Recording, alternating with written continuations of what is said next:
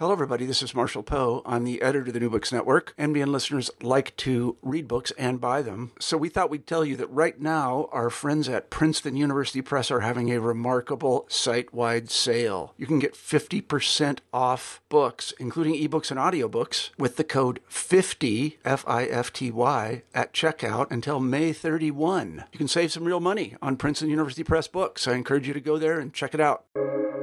Welcome to the New Books Network. Hello, everybody, and welcome back to New Books in Latino Studies, a podcast channel on the New Books Network. My name is Jonathan Cortez, the producer and host of today's episode. Today, we'll be talking with Dr. Yomaira Figueroa Vazquez about her recently published book, Decolonizing Diasporas, Radical Mappings of Afro-Atlantic Literature, published by Northwestern University Press in 2020. Dr. Yomaira Figueroa Vazquez is an Afro-Puerto Rican writer, teacher, and organizer from Hoboken, New Jersey. She earned her MA and PhD in Comparative Ethnic Studies at the University of California, Berkeley, and her BA in English, Puerto Rican and Hispanic Caribbean Studies, and Women's and Gender Studies at Rutgers University, New Brunswick. She's currently an associate professor of Afro-Diaspora Studies at Michigan State University and the author of Decolonizing Diasporas, the book we will be talking about today. Her published work can be found in Hipatia, Decolonization, Centro, Small Acts, Frontiers, Hispanophilia, Post-45 Contemporaries, and Small Act Salon. She is a founder of the MSU Women of Color Initiative, hashtag Proyecto Palabras PR, and a co-founder and co-curator of the digital/material project Electric Marinage.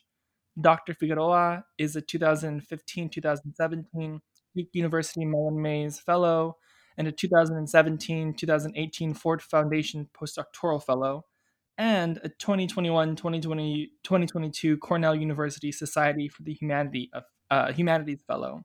Yomaira, thank you so much for being on air with us today. Thank you so much for having me and for talking about the book. Of course. I was wondering if you could begin, before we get to the book, talk to us a little bit, or tell us a little bit about yourself, right? Perhaps where you grew up, where you went to school, who you worked with, and who you were inspired by, and how you came to be interested in the topic of Afro-Atlantic literature. Absolutely. Thank you so much for that question. I think that, at the very beginning of my acknowledgments in the book, I talk a little bit about the journey that got me to writing this particular text.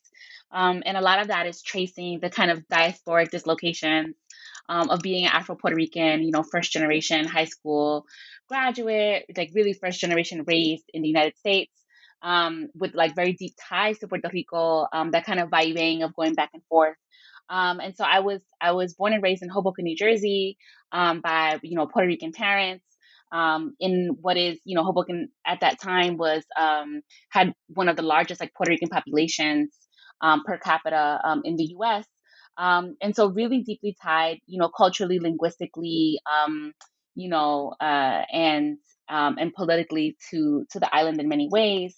But I was someone who in my house, even though my parents had not made it to high school in Puerto Rico, they were folks who really loved the written word, folks who really loved literature, poetry, and language. And so I always had this affinity towards language and towards literature that really shone through all the way through the entire time that I was, in elementary, middle school, and high school. And when I went to college, which is really a shock to my family for me to have gone to college. I majored in English and studied Puerto Rican studies and women's and gender studies, but that was a kind of turn for me because up until that point, I had this transformative moment as a kid of reading, a novel by a Latina author. I had read Julia Alvarez's How the Garcia Girls Lost Their Accents One Summer in Puerto Rico, and was really blown away because I had never read anything like that before. But still hadn't really gotten it in my head that I could do this for a living or read or write or think about this. And none of this stuff was being taught to me in my school as a high school student or as a middle school student. When I went to college, I really wanted to be a high school English teacher and bring this work to the classroom. And little by little, that kind of dream transformed to wanting to become a literature professor in college and to be able to teach that work in the college classroom. At Rutgers, I was really thankful to be introduced to ethnic studies by way of Puerto Rican studies and to encounter really incredible professors who helped reshape the way that I even saw myself in the world. it really was an eye-opening moment to be able to understand my own histories of migration, right? My own familial cultures, the ways that Puerto Ricans have been pathologized historically within the US context, and to think in other ways beyond that, right? And so I was really lucky to have really excellent mentors. One of my mentors as an undergrad was Carlos de Sena, who is a professor and now chair of the Department of Puerto Rican Studies at Rutgers, who's a transnational Dominican studies and queer studies scholar, who really helped me. And I met him in my very last year of undergrad, and that was a really pivotal moment. I also had really great mentors in the English department there. But then when I went to graduate school, things really opened up for me in a different way. Going to ethnic studies at Berkeley allowed me and actually challenged me to look at things beyond just my narrow area of interest, right? So I went there wanting to do a Puerto Rican studies project, and really looking at Afro-Latinidad and Afro-Puerto Rican literature and culture. And they were like, that's cute, but you really need to like expand and really think about relationally and comparatively about, the place of, the kind of colonial legacies of Puerto Rico, but in relationship to, indigenous, Asian American, Chicanx, African American, et cetera, experiences. And it was there that I encountered African literature, and encountered the kinds of text that took me to the work that I did with this book, which is putting, the Afro-Latinx Caribbean work and literature in relationship to Spanish-speaking Sub-Saharan Africa. So for me, that was kind of the kind of intellectual journey, and undergirding that was a lot of, honing and thinking through my politics, organizing in terms of community, moving around resources from these institutions that had historically locked out people from my communities, right? And really redistributing that, and that's something that I hold very close to my heart, and that I'm glad that I had the experience of being, of having access to these spaces as an undergrad, which was kind of like a huge, like I said before, shock to my family. But then being able to kind of hone those practices, going forward, both through undergrad, grad school, and now as a faculty member. Yeah, and I think hearing about your trajectory, especially within ethnic studies and relational ethnic studies, comparative ethnic studies, it's so clear how this book comes to be now, right? And especially with the fabulous preface that you have, as a historian, I'm like, okay, this is going on every syllabus, right, of mine, because I think the preface does so much for understanding the vastness of Spanish colonization and its aftermath in the Caribbean and Africa. And so I'm curious as to I'm curious as to your deciding to put the preface in the book. What for you, right? What purpose does the preface serve? Laying out this brief history with that really sets up the entire book. 100%. I mean, there's a few things that went into it. First of all, the preface was as part of the introduction. And I think some of the readers and the editors were like, that is too long. Like, your introduction is way too long, and you need to cut out this history part and just jump into what the book is about. But for me, that didn't feel right, because I think we need to understand, to understand the stakes of the work, you need to understand the kind of historical implications and the long history of relationships between the Caribbean, between Spanish-speaking Africa, the long arm of the Spanish, right? And I couldn't make it so because I was already over the word limit of the book. But I am really, I was really kind of determined to be able to put in this beginning of the book to show that the kinds of, I'm not making up this relationship between the Caribbean and Spanish-speaking Africa. Instead, this is something that if we look across the Atlantic, if we look at these kind of longue durée histories, we can see the importance of years like 1898.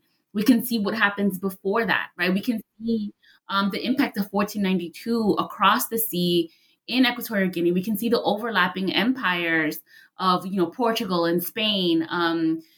We can look at the Philippines and, the Pacific Islands and then say, oh, actually, this is connected to what's happening in Africa. And that's something that I couldn't take up in the book itself. But one of the things that I talk about is the kind of anti-colonial agitators from Cuba, from the Philippines, and from Puerto Rico, who are then kidnapped and taken to a penal colony in Equatorial Guinea, right? Talk about the emancipated Cuban slaves, emancipados, who are freed in Cuba and then are like deported to Equatorial Guinea. And this is just some of the historical crossings that I think we need to be able to bear witness to kind of rethink both our ideas of Caribbean history, but also ideas of like Latinx history, right? Which are oftentimes undergirded by like anti-Blackness and anti-indigeneity in ways that are detrimental to our people as a whole, but also to the ways in which we think about our histories and our futurities. Yeah, thank you for that. And I think that's so important because your book does, from my reading of it, does so much of the work of lifting us away from Latinx studies or like ideas of racialization in Latin America. And we'll talk about that later. But I think yes. And another thing, while you were speaking, I was so fascinated with how you were like, I believe in your acknowledgments or in your preface or an introduction somewhere, you say like, I would be remiss if I didn't talk about where I was writing this book, right, on Turtle Island, the continuous colonization of Turtle Island and how that connects to the long durée of colonialization in the world, right? But get us into the introduction. What in the introduction do you feel like readers need to know to understand in order to be grounded in the book, right? The preface lays out a fantastic history, but the introduction is something a bit different. What is the introduction doing? The introduction takes me away from the kind of historical analysis, right, of what's going on. It takes me away from the particular very limited form of cartography, right, to a more open understanding of relationality as both a concept and a practice, right? Thinking through both the kinds of Caribbean relationality, such as like Edward Glissant and those folks, but also thinking through women of color feminism and the particular kinds of practices of political relationality that are developed through women of color feminisms in the 1970s, 1980s, and 1990s. I also kind of put forth a few different questions, such as, or some ways, like some of the areas that I think my book are in conversation with, including like the kinds of archipelagic turn in Latinx studies, thinking about the ways that we can map and remap places and unmap places through thinking about migration. And so thinking about, for example, New York, Chicago, Miami as extensions of the Caribbean, using a map from the book Nonstop Metropolis that puts together the islands of New York City with the islands of the Caribbean to create a brand new cartography of place and being, right? And so for me, being able to engage in that conversation was important, particularly because I'm looking at the diasporic work coming from these islands in the Caribbean, but also from Equatorial Guinea, which is comprised of 5 islands and a small piece of the continent tucked between Cameroon and Gabon, right? And the majority of the work that I talk about is coming from writers who are writing from these islands, and the islands are just so important to it. And then they're also migrating to the Spanish Peninsula, right? And so I think that for me is really important. At the same time that I'm thinking through relationality, I'm likewise thinking through the kinds of ways that I didn't want this to be a comparative project that flattens difference. And so through that, in the introduction that is titled Relations, I talk about the critical cartographies of racialization, which is a framework that I developed, through that naming of a framework that is not new necessarily, but that I had to really kind of reckon with the fact that I am talking about multiple people in different places with different, while we have a shared relationship under Spanish rule, we have same histories of colonization, imperial interests, right? In our nation states, dispossession, etc. There are some really important differences that we need to hold on to. So for example, how can I make sure that when I'm talking about Equatorial Guinea, I'm not flattening the fact that this is, a nation state that is comprised of multiple ethnic groups, and that I cannot talk about this as a kind of homogeneous, African literature. In fact, to pay attention to the kind of politics in Equatorial Guinea, I have to pay attention to the kind of ethnic hierarchies, right? And what that looks like. At the same time that when I'm looking at the diasporic work, right, the exilic work that's being produced in Spain, I know that in Spain, those kinds of differences are not necessarily going to be taken seriously, right? These are in Spain, this is African literature, that's it, right? Whereas in Guinea Equatorial, this is Fang, Bubi, Ndowe, right, and Nobonese literature. And so these things fall across certain lines. similarly with the Latinx Caribbean, I had to contend with the fact that, oftentimes we think about, the Spanish-speaking Caribbean, Cuba, Puerto Rico, Dominican Republic can oftentimes be talked about together at the same time that we have very distinct histories, both throughout the colonial process and after.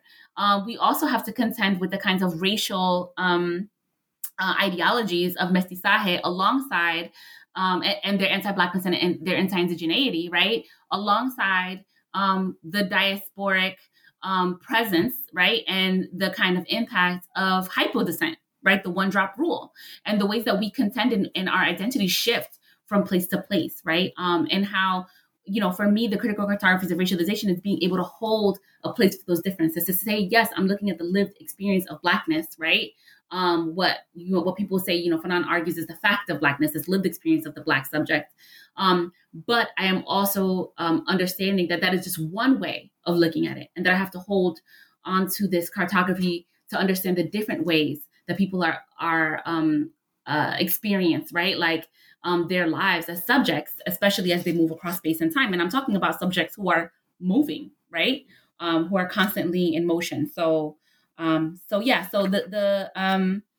introduction does some of that work, as well as situates this within kind of an ethnic studies framework, thinking about it also in the framework of Sylvia Wynter's work and the way that she pushes us to think about the word, about this new study of the human, right? This new studia, and which is actually kind of like the opening of the book itself, right? Is this quote from Sylvia Wynter's "The ceremony must be found after humanism," and then kind of situating with that within that kind of vein of heretical work coming out of ethnic studies that kind of turns away from just one particular kind of disciplinary focus, and that is both like necessary because of like how I come out of ethnic studies. So it's not necessarily only a literature project or only a history project, right? Like, or only a critical theory project. But I had to balance a lot. And so, yeah.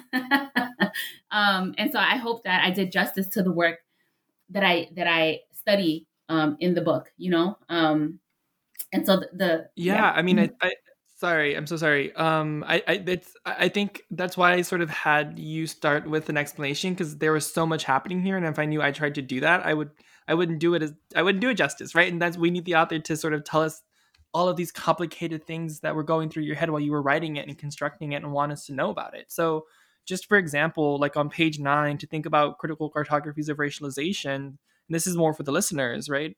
Here, Dr. Figueroa writes, critical cartographies of racialization helps us unpack and understand how Afro-descendant peoples are racialized in divergent ways, depending on their ethnic or national citizenship, location, or ability to move or travel, class status, phenotype, or other factors, right? Like you were just, end quote, as you were just saying, that you have to take account for these differences across and within diaspora, because they are so different. And then also on page 6, when you're talking about the peripheral, you write about how decolonizing diasporas does not look to include Equatorial Guinea in U.S. Latinx Caribbean literature, right? But rather, quote, offers another way of radically remapping Afro-diaspora studies and the Afro-Atlantic writ large, with Equatorial Guinea and Afro-Latinx as central thinkers, actors, and anti-colonial and decolonizing agitators, end quote. Can you talk more about this centering of Afro-Atlantic subjects and their relationality across diaspora and the necessity for this as a precursor to decolonization? Absolutely. I mean, one of the things that I talk about is the question of the peripheral, right? In the book, I'm building it, and I cite Silvio Torres Sayan and Ramon Hernandez's book, Dominican Americans, and in that book they argue that if Latinos if Latinos are marginal, then Dominicans are peripheral to that margin. And at the time that they're writing that book, transnational Dominican studies doesn't have the incredible boom that it's having now, right? So it's very much the case that Dominicans at that moment were being talked about tertiary, if even that, within Latinx studies, right? And so I began to really think really think about the question of the peripheral, thinking about world systems theory, right? Thinking about all those things coming together in my mind, and thought about the ways that Equatorial Guinean literature, for example, becomes peripheralized, right? It is not peripheral, it is peripheralized with respect to, for example, African literature. When we think about African literature, because Equatorial Guinea, Guinean literature is written in Spanish, and it is the only literature in sub-Saharan Africa written in Spanish, it doesn't necessarily become part of the canon of African literature, which oftentimes, and this goes into a whole other debate about African literature that was happening with African writers in the 1960s through, the 1990s about, what is African literature, but oftentimes, circumscribed by, African literature written in English and French, right? And these other colonial languages, but not Spanish. Also, Equatorial Guinean, and as such is not necessarily talked about. Guinea is not necessarily discussed in African studies or in Latinx studies, right? When we're thinking about empire and Latinx studies, et cetera. But it is discussed in Hispanic studies or Romance studies to a limited extent. And it is also talked about in linguistics, right? Which we have lots of linguistic studies about Equatorial Guinea and the kinds of varieties of Spanish spoken there, et cetera, et cetera. So I began to think about the way that even though that literature is written in Spain, it's not necessarily thought about as part of the Spanish canon either, right? And so we have this literature that is continually peripheralized, and then we have this Afro-Latinx diasporic literature, which we know the contentions between the islands and the diaspora and both the kind of scholarship and the kind of artistic work produced in the diaspora as is it belongs? Is it from allá afuera? Is it from here? Right? Like that kind of peripheralization of that work, not to mention the kind of ways that anti-Blackness really kind of excises Afro-Latinx subjects in many ways outside of the productions of Latino studies, right? Latinx studies. And so for me, really thinking about the ways that both Latinx literature in the U.S. is marginalized, but then Afro-Latinx literature and work is, peripheral to that margin, both in the U.S. And on the island nations, right, or island nation states, if for Cuba and for the Dominican Republic. And so for me, it was an important question to think about that decolonizing projects should be taking seriously the contributions, the ideas, the thoughts, the culture, the language, the experiences of people on the underside of it, right? The people who are most ignored and silenced. And if we're going to kind of follow that logic, then what do folks on the periphery have to tell us about the ways that power, colonialism, ongoing forms of colonization operate? How can they tell us about intimacy, about violence and power? What can they tell us about futurities? And so I often think about this. I'm very visual, like a very visual learner and thinker. So I often imagine if there's like a revolú in the middle of a room, right? Who can tell you what's going on in that revolú, in that mess, in that fight, right? Is it the people that are in the middle of it, or is it the people surrounding it on the outside of it that are looking and seeing from afar, from a distance, right? Different aspects of what's happening, right? And potentially ways to analyze the problem. And the problem here is coloniality and ongoing colonialism, right? And offering us different ways to imagine ourselves outside of that. And so for me, I'm so interested in that perspective from the periphery, from the outside. And this goes along with, again, the kind of feminist philosophies and thinking about the act of faithful witnessing, which is what I take up in the book as well. That perspective, right? Where are you looking from? And so I hope that answers the question. Yeah. Yeah, it does. And the description that you set forth, like you said, you're a very visual learner, turns out I am too, because that description made so much sense to me, right? And listening to what happens if we listen to the people on the outsides, looking in, right? And maybe this can move into chapter 1, right? But often what happens is that colonialism and the ongoing colonialism, what happens is that it bears, and this is from your chapter 1, right? Colonialism and ongoing colonialism bear on, usually impact bodies of women and femmes, right? And so the whole first chapter is about intimacies of colonialism, right? Can you talk to us more about that? Can you talk to us about this and perhaps a little bit about how Christina Sharpe's monstrous intimacies is so critical to your arc of this chapter? Absolutely, yeah. So this chapter, I'm really thinking through the impacts of colonialism and the intimacies of coloniality, right? So these ongoing forms of colonialism after colonial administrations have been removed, right, from these colonized spaces. And so one of the things that has been important to me is to think about the ongoing impacts of colonization and coloniality, and the way that, for example, on the one hand, dictatorship, on the other hand, occupation, right? Both enact forms of what Christina Sharpe calls monstrous intimacies, and how we need to kind of both expand our imagination to think not only about the violence of intimacy, but also what it produces, right? And what I talk about here is, Black femme freedom, corporeal consciousness, right? And a kind of quest for erotic liberation, and understanding one's erotic subjectivity as a place of possibility. And so when, I built in the chapter on a series of different thinkers, and one that you mentioned was Christina Sharpe's Monstrous Intimacy. And she argues that, and this is, I'm going to cite from the book, that thinking about monstrous intimacies post-slavery means examining those subjectivities constituted from transatlantic slavery onward and connected, then as now, by the everyday mundane horrors. And one of the things that I do in the book is I track some of the everyday mundane horrors of things that happened after colonialism, right?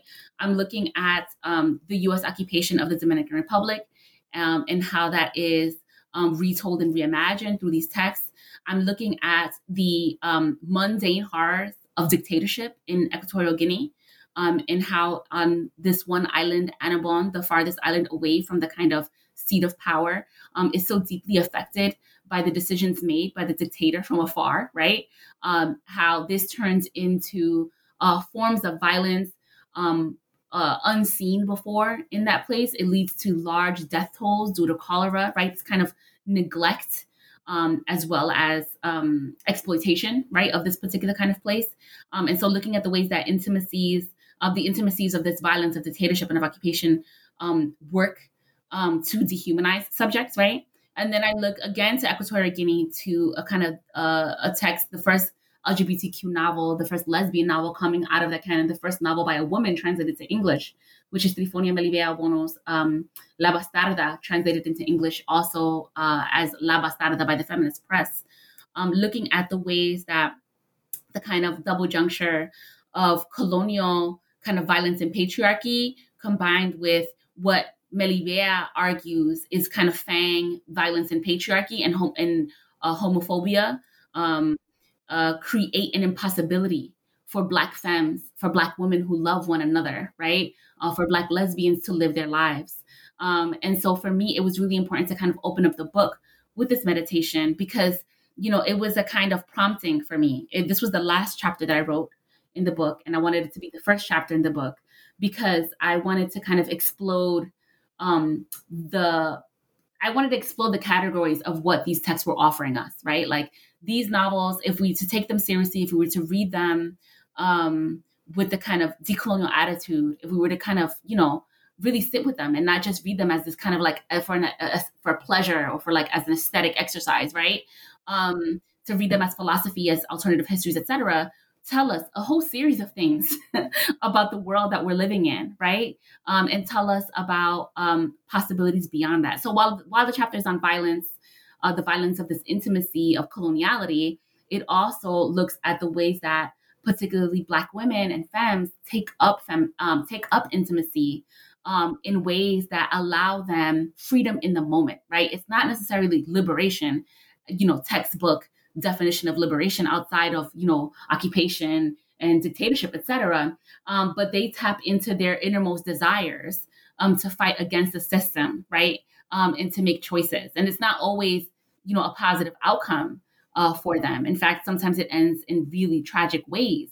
But I think that we need to pay attention to the decisions that people under the kind of yugo of colonialism make and coloniality make to survive every day, right? And to live otherwise and outside of the kinds of roles that they've been conscripted. And I love to think about the way that Sylvia Wynter thinks about the chaos roles that we've been assigned, right, under this modern colonial system and how we define ourselves outside and away from those chaos roles, right? And so, so that chapter does that. And so I wanted to just say like, okay, look, these are all the things that are happening. Like in these three novels, like we can take this in any direction. But are we witnessing it. Like, who is reading this? Who is watching, right? And how can we bear witness to what these works are doing? And then that's how I kind of like flow into the rest of the book. What does it mean to bear witness to all the different things that are happening in these literatures? Yeah, and so the flow of the book I think is just brilliant, and we can talk about that more. Like how I think it's brilliant how you've done everything, and like also had like, in my mind, trying to construct a book like this would have been like my head would have exploded. Like, but you make it seem so easy, and the way you move through the chapters is great. But thinking about intimacy, specifically with women and femmes and queers, right? Thinking about the intergenerational retellings of history, like the retellings of histories of violence and resistance, and how this active retelling reveals the intimacies of power and its play on people's lives, right? Because I'm thinking about specifically La Bastarda and the story, and literally the ending of the story, right, where the main character ends up going into the forest and like literally to the margins or to the periphery. Like, can you talk a little bit more about that story and why it was so important for you to put it in this book? Absolutely. I mean, it's one of the more recent books by Melibea. I think she's written a book since then, but I think it's like published in 2018. And so it's a very recent book, and I was rushing to put it into this monograph because I just thought, on the one hand, the literature from Equatorial Guinea is so revealing, right? In what it can tell us about these like Afro-Atlantic subjects, right? These Afro-Hispanophone folks who are often left out of so many conversations. On the other hand, they're also written with such urgency, right? One of the things that I think about is how the writers, for so many of them, they are writing a history that is forbidden to be told, right? They're writing alternative narratives to what is there. I mean, in Equatorial Guinea, there's one bookstore. It is on the island of Bioko in the city of Malabo. But there are no other bookstores, right? Like, you can imagine the power of books. Why is it that these books cannot circulate in this population? Because they're speaking against power, right? And so at the same time that, this is like a tangent of mine, but at the same time that, literature is kind of dismissed within the kind of, within the larger system of the liberal university and within political systems, it is also one of the kinds of materials that is most heavily policed, right? You can't have it both ways. Either literature is important or it's not, right? And so one of the things that we see is that actually literature is so important, and that cultural productions are probably one of the most important productions because they reflect the kinds of spirit of resistance of the people, right? And so in that book, La Bastarda, Melibea talks about this, the kind of impossibility of being of being a lesbian in the Fang, in her Fang community, how in the Fang language, there is no word for lesbian because it is not possible, right? For a man to be gay, he could be called a feminina, a man-woman, but for a woman, there's no such thing. And so for her, it is the kind of, and we can go back and think, I was talking about this yesterday, but thinking about Ngugi wa Thiong'o and the way that he thinks about language, right? The way that he talks about language as culture, language as worldview, it puts you in the universe, right? It reflects back a reality to you. So if there is no word for you, what can that potentially mean? And so what Melibea does is she puts that kind of central contention there, critiquing the place of, what happens when, a woman in the Fang community has no mother and has no father, right? She's a bastarda, right? How her quest to find her paternal family ends up in disappointment. And also the ways that the kind of community excised her uncle, right? Her gay uncle out of the community, burning down his home, right? And then she makes the choice to join him in the forest, him and his partner, as well as, one of the central things that happens in the novel is that she encounters these 3 girls in the forest, right? And she realizes that they are joining up in the forest to have sex, to have group sex, right? And at first she's scared, but then she's enticed because she's like, oh, I've always had this feeling about women, right? I've always been noticing women in this way. I have this particular desire, but I never even knew it was possible to act on it, right? And so there's a few things. I'm not going to ruin the story for folks who want to read the novel. It's very short. and very urgent novel of like 86 pages, you know?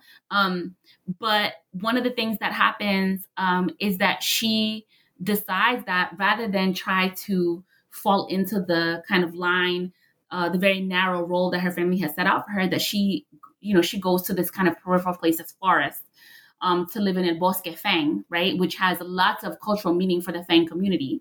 And to live there with her lover, Dina, as well as with the other two girls and her uncle and his partner, and Restituta, who is a sex worker, who's also kind of cast out of the community. And so they create their own kind of community. There's even a baby involved, right? Like in there. And so you can imagine this as this kind of queer commune of sorts, at the same time that it's not clear that they're safe, right? In that place. And so it leaves you in this moment where she's like, we went into the forest to enjoy ourselves, right? Her and her lover. At the same time, you can wonder if they burn them out of their homes, what if they find them in the forest, right? But I also think about this in relationship to the kind of oral histories of the Fang, right? Where all of these men are like lauded and saying like, look, they came through the forest and they created this community. And all of a sudden you have these folks who've been excised from the community, like these queer folks who've also gone through the forest and created a community. So in many ways, it's a creation of a new oral history, a new possibility, right? A new way, even though it's not necessarily utopic. And so for me, that is an exercise of Black femme freedom, right? And yeah, I just really, I love it so much. I could just talk about it forever, but yeah, I can't wait to read it. I'm so excited. And I think part of that, as you were saying earlier, part of this intergenerational, at least between her uncle and the main character is this sort of bearing witness and being a witness to. And so I'm going to take us then into chapter 2 on page 71, where you write, quote, I posit that the narratives told and retold over generations are never laid to rest, but rather are conjured over and again, seeking faithful witnesses. To be a faithful witness means to align oneself with these stories, to be haunted by the remnants, and to be stirred by the irreconcilable, and to keep those histories alive. To be a faithful witness, then, one must see the guise of the event and the form of the series. That is, a faithful witness must see past the appearance to the true nature of the event, and then must identify it as a pattern, or rather as part of a long history of such oppression and domination. Faithful witnessing is always already part of the ethnic action of a decolonizing politic, end quote. That is just so powerful. And I want to say, like, what I want to say is that this book, essentially, for me, I was reading it as a manual towards decolonization, specifically for Afro-Latinx and Afro-Atlantic diaspora peoples, right? And I think that's the beautiful thing about this text, and that's just one example of where you're like, this is what it is. Like, this is the politic of decolonization, and this is what needs to happen. So, can you talk to us more about faithful witnessing? Yeah, for sure. Yeah, I mean, for me, as you read before, as you just read, like, faithful witnessing is already a part of the ethical action of decolonizing politics, right? Like, before you even think about decolonization, have you been able to bear witness to the lived experiences and histories of others, right? Like, what does human interrelationality look like for you? How do we contend? And, as I build through this, and I talk about this in the book, I think I mentioned it at least twice, that as I'm thinking about decolonization, one of the central problems for me has always been that I am an Afro-Puerto Rican woman living in a settler colonial nation. Like, I'm a colonial subject, right? And, because Puerto Rico continues to be in this kind of colonial relationship to the United States, someone who's deemed as being a second-class citizen. And still on top of that, I am standing and living and surviving on the lands, the unceded lands of Indigenous people. So how can I be a faithful witness if I don't take that up, right? And I talk about that in the chapter after witnessing. But I think that faithful witnessing, as I began to think about it, through the work of Maria Lugones, through the work of feminist philosophers, was really a way to think away, like beyond and away from a different root, a different place from continental philosophy, from, for example, Hegelian notions of recognition that always leave someone unsatisfied, unseen, right? Unrecognized. Where for me, faithful witnessing is a practice that has been practiced since time immemorial, right? It is something that, in particular, women have stood alongside one another historically and contemporarily, to be able to see one another, to uphold one another. And so faithful witnessing for me is what happens when you don't collude, right, with structures of oppression, when you don't collude with power in order to disenfranchise other people or in order to get yourself a cookie, right, in order for you to succeed at the end of the day. And so faithful witnessing is necessary, and it's part of building a decolonial ethics that wants to build practices of collaboration, of relationality, and one that wants to look at interlocking oppressions, and looking at the kinds of weight of palimpsestic histories of dispossession, enslavement, etc. Right? And so for me, being a faithful witness is step one, right? It's part of the project. And I end this by saying, like, okay, we have to be able to be faithful witnesses. We have to do it in like, again, and I'm not going to get into kind of like philosophical discussions about it, but thinking about bad faith, right? Like, we cannot be bad faith actors in thinking about decolonizing projects, right? And this is really hard. It's really hard. It's really difficult to not put one's own desires, oppression, and feelings at the forefront, right? What does it mean to step in the frame for others? Yeah. I think especially like when we bear witness and when people are telling us their stories or, their lived realities, like, it is not our place or our job to interrogate. Like, it's just, you know what I mean? Like, bearing witness is just like that, and you laid out so well. It's just can you listen, right? And when you step in, it's about listening and also action, right? It's not, you're not just a viewer. And in the chapter, I talk about it both like in like religious terms, right, and also juridical terms as they come up in the novel. But I think it goes beyond that as well, right? Those are just two examples for me of faithful witnessing. And what I tried to balance in that was thinking about faithful witnessing as a hermeneutic practice, but also as like an actual practice that we take up in our lives as a politic, right? So I'm balancing in the book me being a faithful witness to the novels while also looking at the ways that the characters in the novels bear witness, right? Or are faithful witnesses to the kind of events. And so in that way, I hope that the book offers not just analysis, but tools that we could use, right? In our lives and in our politics. Yeah. Exactly. Yeah. And that's another point of me being like, this is a manual to like listen and like put into place, right, in our own lives. And so then you move into chapter 3, right, which is titled Destierro, which is kind of the grounding of the book. Can you talk to us a bit about it? And I have a lot of thoughts or a lot of questions about Destierro because, as you say in one of your citations, like, this actually was just a word in your dissertation. Like, there was no, as you say, like, it was in the transition from dissertation to book that you, quote, put teeth on it, right?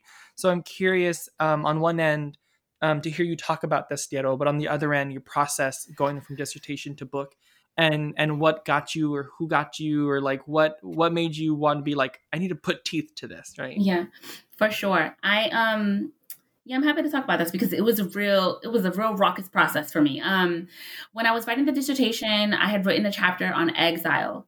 And this was really like, the word was exile. And I was thinking through exile. I wanted to think about diaspora, but there was nothing really in decolonial thought and theory or the kinds of texts that I was reading that took up diaspora in that way or exile in that way, essential to decolonial thought. And part of that has to deal with the kind of temporal differences between post-colonial and decolonial thought, right? But also because, this is like, it's not it's not a diss, right? Like this is work, this is living thought, right? Like it's still happening. Like it's not like, oh, there's nothing there, like what happened, right? Like it's like, oh, we still have to build on this work. So in the dissertation, I wrote about exile through the post-colonial lens, really building on the really rich material available there that talked about exile and contentions around exile in all of these different facets, like poetry, essay, theory. There's so much. But I knew, like in my heart, as I was writing it, that there was something that was not necessarily speaking to the specific forms of colonization and diaspora and exile that I was talking about, right? And so I knew, like, they had been, I had read Achille Bejas' novel for my qualifying exams. And so the kind of idea and the word destierro stayed with me. It stayed with me. I had footnoted it in the dissertation, like, I want to talk about destierro, but I can't do it right now because I have to finish this dissertation. And I have a job now. I have to like wrap it up, but I knew that when I rewrote the book, I did not want to just kind of hang on the coattails of post-colonial theory, particularly because it didn't fit exactly right? Like it wasn't exactly a perfect fit. I was just forcing it to fit, And so I decided that I was going to take up that footnote and think about destierro. What does it mean to be torn away from land? To really sit with the books themselves. And that's one of the things that for me was really important, is to sit with the text, to see what they told me, right? To kind of hear and to bear witness to like the way that they are talking and thinking through the kind of preoccupations of being torn away from land-based practices, being forcefully torn away from their home, feeling like they have to be exiled or they have to run away, right? Or the kind of ways that diaspora kind of can create this kind of like short circuiting, right? Of like, where do I belong? Who do I belong to, right? What belongs to me? And so for the chapter of destierro, rewriting it was a long process, but it was necessary and really impactful for me in my life, right? Impactful for me as I turn back to my own kinds of ties to land, my own understandings of ritual practice, right? Like, in really important ways, right? So for me, when I talk about destierro, I talk about the impossibilities of home in decolonial context. I'm not tying it just to exile or just to diaspora, but really I'm talking about these overlapping forms of being torn away from homelands, homes, languages, particularly of land-based practices, right? But also destierro for me is not just the negative, right? It's not just that act, what I call is like the kind of, it's a constitutive part of the modern colonial project to tear people away from their homelands, right? And to be able to accumulate capital.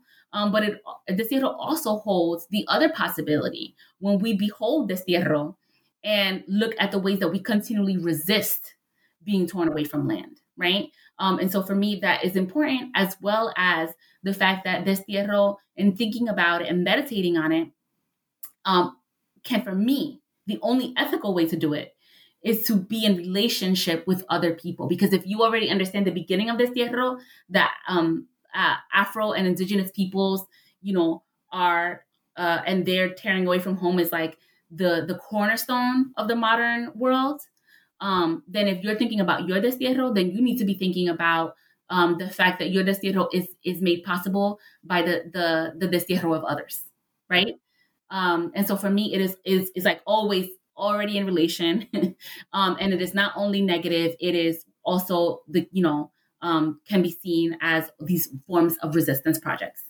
Yeah, on page 93, you have on page 93 you write, quote, "Destierro can become a decolonizing tool if, in calling attention to how it is a constitutive part of exile and diaspora, it also focuses on the long legacies of self-determination by peoples on the other underside of modernity."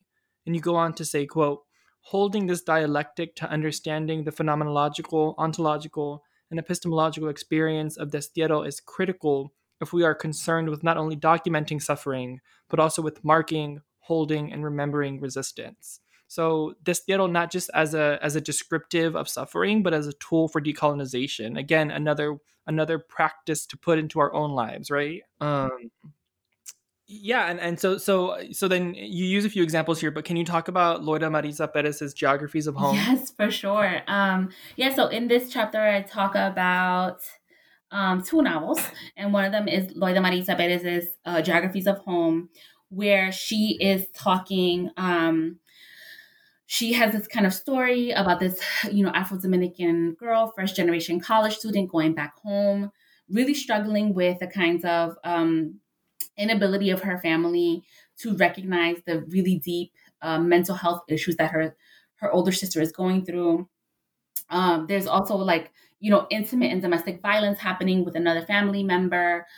There is a radical rejection of both the kinds of an inherited ritual practice, Afrosyncretism, which is not named, but I feel like it's like very akin to palo in the Dominican Republic. But she doesn't name it.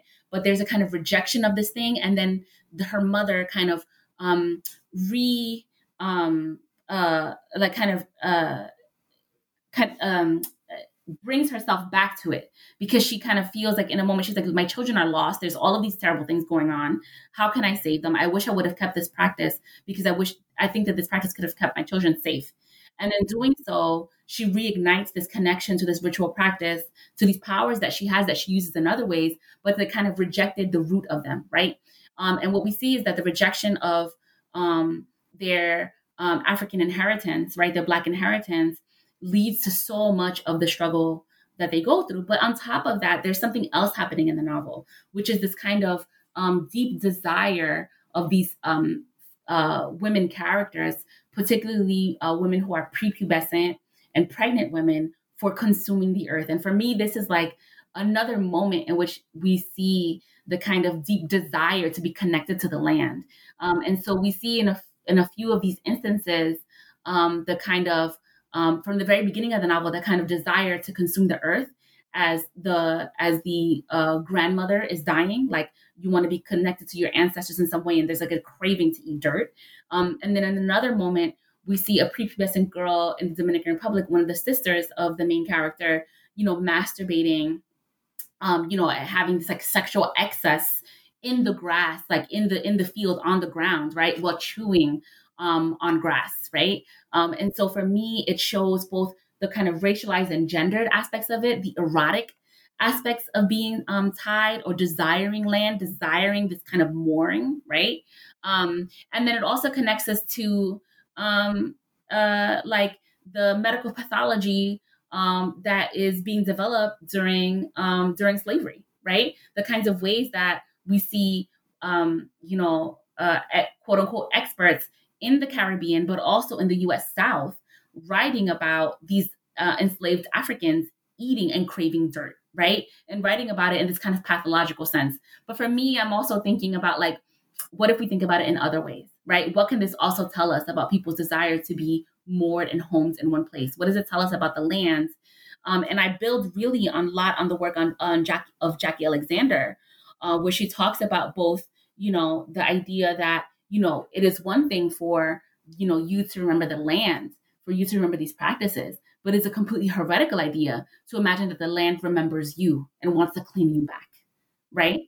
And so she talks about this in relationship to the idea that we have been, what she says, grown up metabolizing exile, feeding on its main byproducts, alienation and separation, and knowing that as home. So what happens when a land remembers you back, right?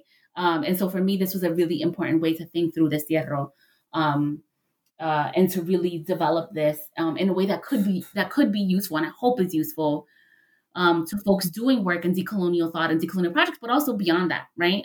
For me, it was like I felt like I had been offered so much and built my work through the work of so many other people that I was like, I want to kind of build up this concept because I hope that I can offer it as like a humble offering to someone else, like maybe this could be helpful, Yeah. Yeah. And I already listening to some of the other talks you've been in or panels, like it's already so helpful to so many people. So I know folks are so grateful for that work and for the work that just will keep on as we sit with it longer, right? The book has only been out less than a year. As we sit with it longer, hopefully only greater things come out of it. I know we're coming up on an hour and we still have 2 chapters to talk about. So I just want to let you sort of just just talk, right? About reparation, apocalypso, and then this beautiful meditation on the sea at the end, right? In your coda. So wherever you want to go with this, go ahead. I mean, I could just briefly, you can tell me where you might want me to sit with something, but I move on from destierro to think about reparations, right? It's like an argument that grows throughout the book, right? Like it's definitely prompts you to the next chapter. And so the question is like, if destierro is the condition that we're living in, what does reparations look like for us?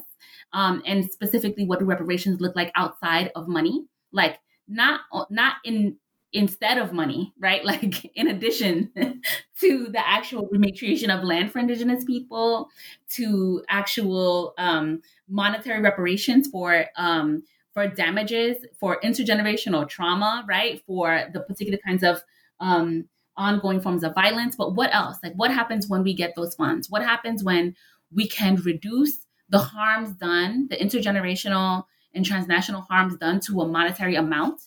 How does that fall back again into a kind of capitalist schema? And how does it still leave us, again, unsatisfied? What changes, right? What can change beyond that? And so for me, it is a question of thinking about reparation and what I argue is the reparation of the imagination.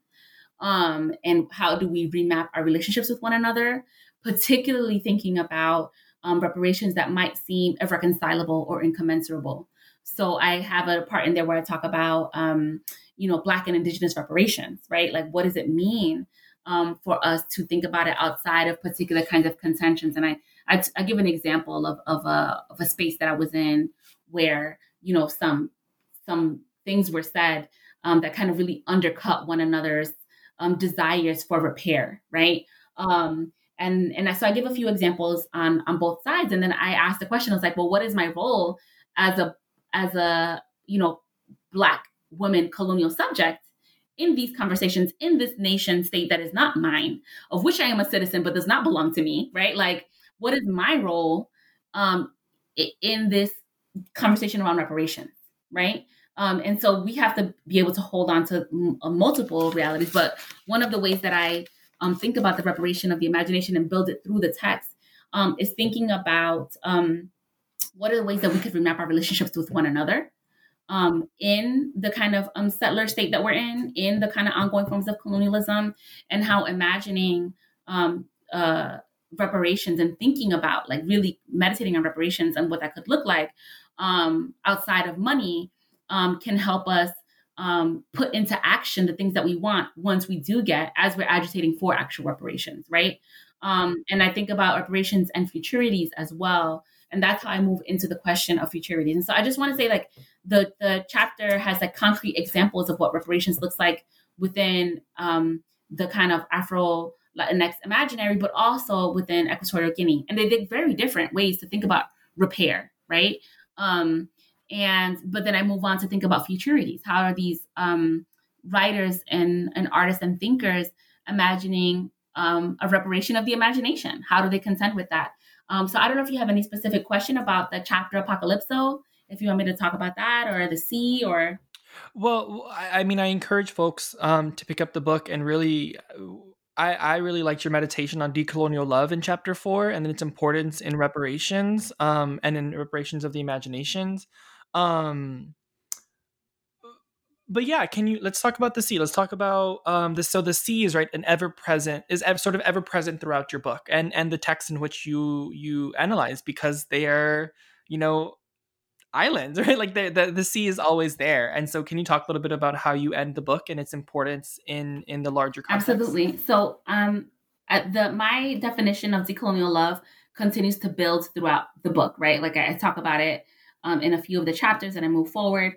After I talk about reparations, I talk about Apocalypso, and I think about, Afro-Cuban Santeria, Lukumi. And then I also talk about, like, the kind of ends of worlds within this imagination, thinking through the work of Michelle Cliff. And then from there, I go to the very end, the chapter C, where I it was a kind of revelation at the end. And I was like, one thing that I haven't talked about in this book is the sea. And it comes up in almost every book. And it's like the one thing that I haven't, really put my attention to, but it is the one thing that puts us in relation and in contact with one another. The thing that touches the one side of the Atlantic is what touches the other side of the Atlantic, right? Like it's the sea and the water and the histories, the subterranean histories, right, of the sea.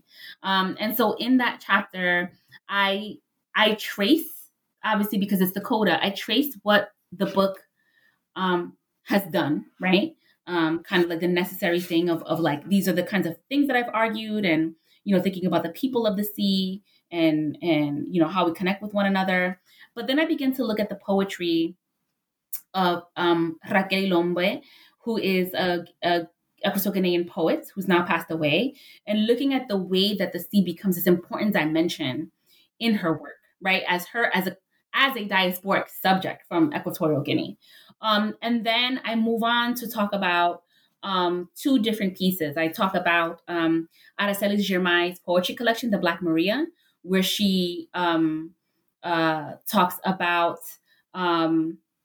the kind of transatlantic crossings and the sea crossings of people, not only through the slave trade, but the contemporary migrations of Africans, in particular Eritreans, to Europe, and looking at the way the kind of sea migration from North Africa to Europe has led to the loss of over 20,000 lives, right? And so for her, it's a mapping of the sea and the celestial. And what I do with those last two pieces, which is the Black Maria, and then the cover art for the book, which is Maria Magdalena Campos Ponce's installation, 12-plate installation called De las Dos Aguas, is I argue that these two pieces exemplify and hold every single chapter of the book can be seen in these two collections. And I am thinking about these diasporic imaginations as sites of memory and as possibility and evidence of relation. And then I end the entire book with a short paragraph that I title Relations Again, which takes us back to the first chapter, Relations, where I talk about this experience that I had bringing two writers, in particular, one of the writers, two writers from Guinea Equatorial to Puerto Rico. And I took one of the writers and her partner to a yunque, to the rainforest, one day. And it was a really incredible moment. It was like a completely surreal, and the moment where we're driving up, and, you kind of get dizzy driving up through the mountains of Puerto Rico, particularly the yunque. But it was a kind of a veil, right? Like it was just this incredible moment where I'm bringing this woman who's an older woman, and bringing her, we're driving just all these circles through the mountains, and we're stopping and getting out, and she was like, "Wow, this reminds me of Guinea. Like this reminds me of my bosques, my forests, And it was this moment of relation where I was like, yes, like I'm so happy that you're in Puerto Rico. Like I've been to her village, right, to her community in Guinea, and now she's here with me, and she felt the same thing that I felt, And so for me, that was a really incredible moment. And I end the book with thinking about relations, because if you're like me, I need to read books more than once to get it, And so one of the reasons I ended with thinking about relations is I was like, this can help prompt someone to start again from the top, like relations, right? So, and I when I was so I read the book, right? And when I was prepping, going back for this interview, I was like, wanted to read the entire book again, because I was like, everything makes sense, like makes more sense now, right? Because I have these concepts, I have how they work, I know how they're working together, I know how you want us to work with them together. And I love that tool of being like, relations again is a hint towards like, hey, you should go back and read the introduction. You know what I mean? Like it's, and I think that's the beauty of your work, that it's kind of cyclical, like it goes kind of in a circle, and it can, you know what I mean? It's a really good piece of, it's a really great monograph, and I can't wait to like for more people to read and pick up and talk about and use, and to be used as a tool for decolonizing, not only, as you said, in theory, but in practice. But I think we've taken up a lot of your time, Yomaira. Thank you so much for being detailed in your work and in speaking with us about decolonizing diasporas.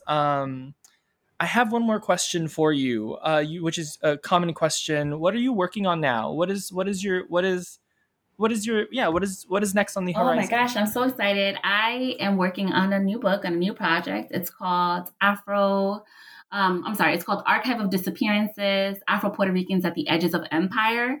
And so in many ways, this writing this book that took me so far from my original project of really thinking through Puerto Rican, like Black Puerto Rican, like culture and history, writing the book took me right back to that project. And I'm so thankful for that because this project is looking at, Black Puerto Rican histories from the 19th century to the present through an examination of the colonial archive, of the early U.S. Imperial Archive in Puerto Rico, but then shifting that and looking at the ways that Black Puerto Rican subjects are disappeared, both from the narrative, but also from the history of Puerto Rico. And then shifting that to look at the ways that Black Puerto Ricans appear and reappear through other modes of documentation, including photography and film. And one of the things that this project does is that it takes me very close to home, not just in the sense of the nation, but also in the sense of my family, which is this text is allowing me to trace some of the histories of my own family in Puerto Rico. And it begins with chapters that look at these Black communities in Vega Baja, Puerto Rico, and then beyond in the diaspora, and really tracing these histories of Black Puerto Ricans through one, people who are my relations, my actual relations, right? But then also through the kind of loving photography of others, including Frank Espada's photography collection, The Puerto Rican Diaspora Themes and the Survival of a People, as well as a series of films. And so I'm really excited because it's going to take me from, late 19th century Puerto Rico to the arsons that were happening in Hoboken in the 1980s and the 1990s, right? To the Puerto Rican Diaspora Project that takes us all the way to Hawaii, right? Like documenting all these families. So I'm very excited about this project. And I'm lucky that I will be at Cornell next year for the Society of the Humanities Fellowship because their theme is afterlives. So I'll be there next year working on this book. And I haven't been this excited about a project in a long time. So thank you for asking that question.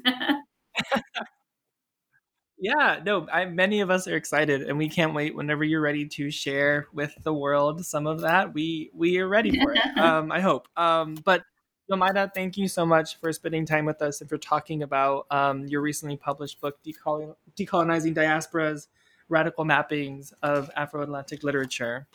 Thank you. Thank you so much. Have a good day.